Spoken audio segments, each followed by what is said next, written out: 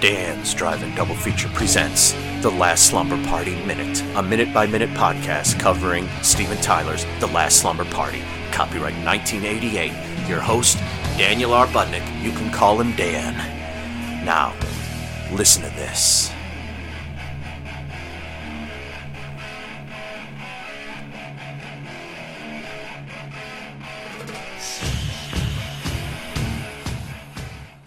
Episode 11.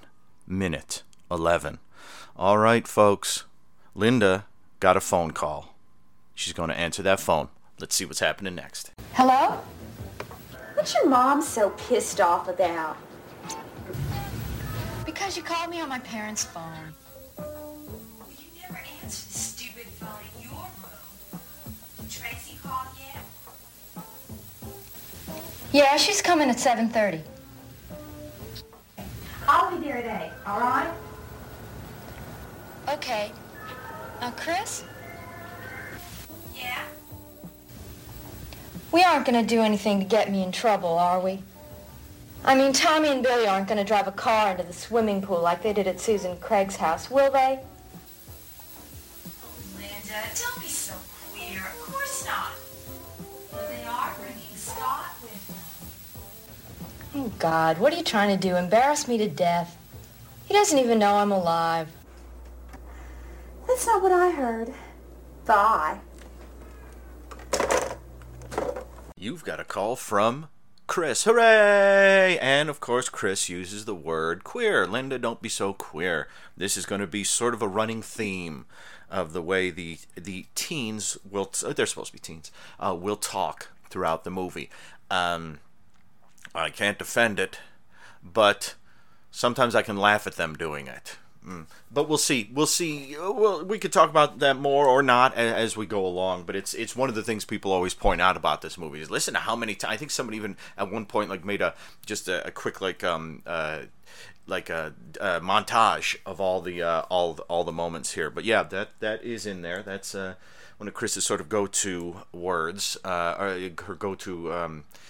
I don't even think Chris would think that's something offensive. That's just something annoying. You idiot, or like saying something like that, you know. But the psyche of Chris, and I did read the transcription. It's on Bleeding Skull. I forgot. I forget if it's called Let's Go Munch Out or what the heck it's called, but the transcription of Joe's interview with Jan Jansen. And it's a good one. Apparently it was shot, she says, in 1984. I wonder why that sheet said it was 1982. That sheet said 1982. I'm wondering if he shot some stuff really early on film that got really beat up, and then he couldn't return to it until 1984. I don't know the full story, but she says it was 1984, shot mainly in a house that belonged to someone who the director was friends with, and it shot in about 2 weeks in New Orleans. So, and I'll give out more tidbits here and there as we go along. From the interview, she seems wonderful. She had a great time at the screening, and I wish I could have been there. But you know, every good thing can happen to yours truly. You know, today I had a really good omelet. You know, who's going to argue with that?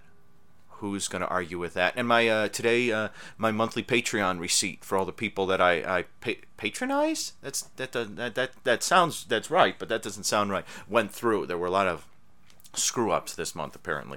But regardless of all that, what happens in this minute? It's just a lovely conversation between the two gals, between Linda and Chris, and we get this strange bit of information where Billy and Tommy drove a car into Susan and Craig's pool. Now I wonder. I know some of these teens look a bit older. Susan and Craig, a married couple? Because you would think it would be like Billy and Tommy, are they going to drive a car into Linda's pool? The way they say Susan and Craig makes me think that it's like a married couple. Or a sister and brother, but I guess they could be twins, but you wouldn't usually. I mean, I never had a sort of cross-sibling wild party. You know, I never had, it was never like, let's go to Dan, Lorraine, and Mike and Allison's for that big party. No, it's like, let's go to Mike's for the party. Let's go to Allison's for the party. So I'm wondering about the Susan and Craig. Was it just something where it was like they wanted Billy and Tommy at Susan and Craig's? Da-da-da-da-da-da-da-da-da. Boom. Yeah, we'll see. And, of course, Scott. They're bringing Scott over for Linda. That is going to be awesome for everybody. Now, let me the my favorite part of this minute, and it's not just that Chris has some sort of pin on her purple shirt that I'm going to try to read, but I'm not going to be able to. I bet on the big screen you could read it. And because the minute ends with her hanging up the phone and turning away. She's Linda is sort of looking out at the backyard, and and there's of course the mention of the phone lines. You called me on my parents' phone. And I believe Linda also has a phone line, and there's also the main house phone line. This is going to get confusing. But Chris is sort of, it's kind of lovely. She's on her windowsill, and the wind is blowing in, and the curtains are getting breezy, and she's talking to her friend. And, there's nothing hanging on the walls or anything. You think she'd have something hanging up there, but that's our Chris. That is our Chris. So, my favorite thing about this, now I'm going to tell the story, finally, of how I discovered Last Slumber Party. I didn't discover it, I just rented it one day. Here we go. Sometime in college, Ithaca, New York, I rented, probably from Shows to Go or Video King, The Last Slumber Party. The only reviews I'd read had said that it was garbage, but this was the early 90s, and pretty much every review of every slasher movie said they were all garbage. I'm wondering if even like half of the the TV Movie Guide, and definitely not like Leonard Maltin, but all these other guides I used to buy so often when I was younger, like the second half of the 80s, early 90s. All of them hated slasher films. All of them. And it was like, I have this one book here, what is it, Cine Books or whatever? Volume 3 or something like that. It's got like a drawing of zombies coming out of the grave, and it's got a foreword by Vincent Price, where even Vincent Price says he doesn't like the modern gore and stuff like that. So they're already kind of setting you up for it. But it's funny because they do 0 to 5 star ratings, and if you go in the back, there's an appendix where it's like 5-star reviews, and then they list the names of the movies. 4 stars, 3 stars, and then when you get to like 2, 1, and 0, they're almost all slashers. It's almost all slashers or like sleazy horror and stuff like that. It's funny, people nowadays, you folks will sit and listen to me jawing for, if it's about 10 minutes per episode, we're talking 71 minutes. We are talking, for 710 minutes you're going to listen to me talk about this movie. Back then, people would have gotten fidgety 7 minutes and 10 seconds into this movie. So we have, times have changed with slashers, which is always, it's interesting too whenever I stumble across like someone who's starting up doing like new reviews or has never sort of gone into this area before. It's funny because a lot of times people, when they, it's like, I've never seen Final Exam, and I've never seen, maybe not Last Slumber Party, Prom Night, I've never seen He Knows You're Alone, stuff like that. A lot of times they say the exact same stuff that the original reviewers say, not as harshly, because back then there were no supporters for slasher films.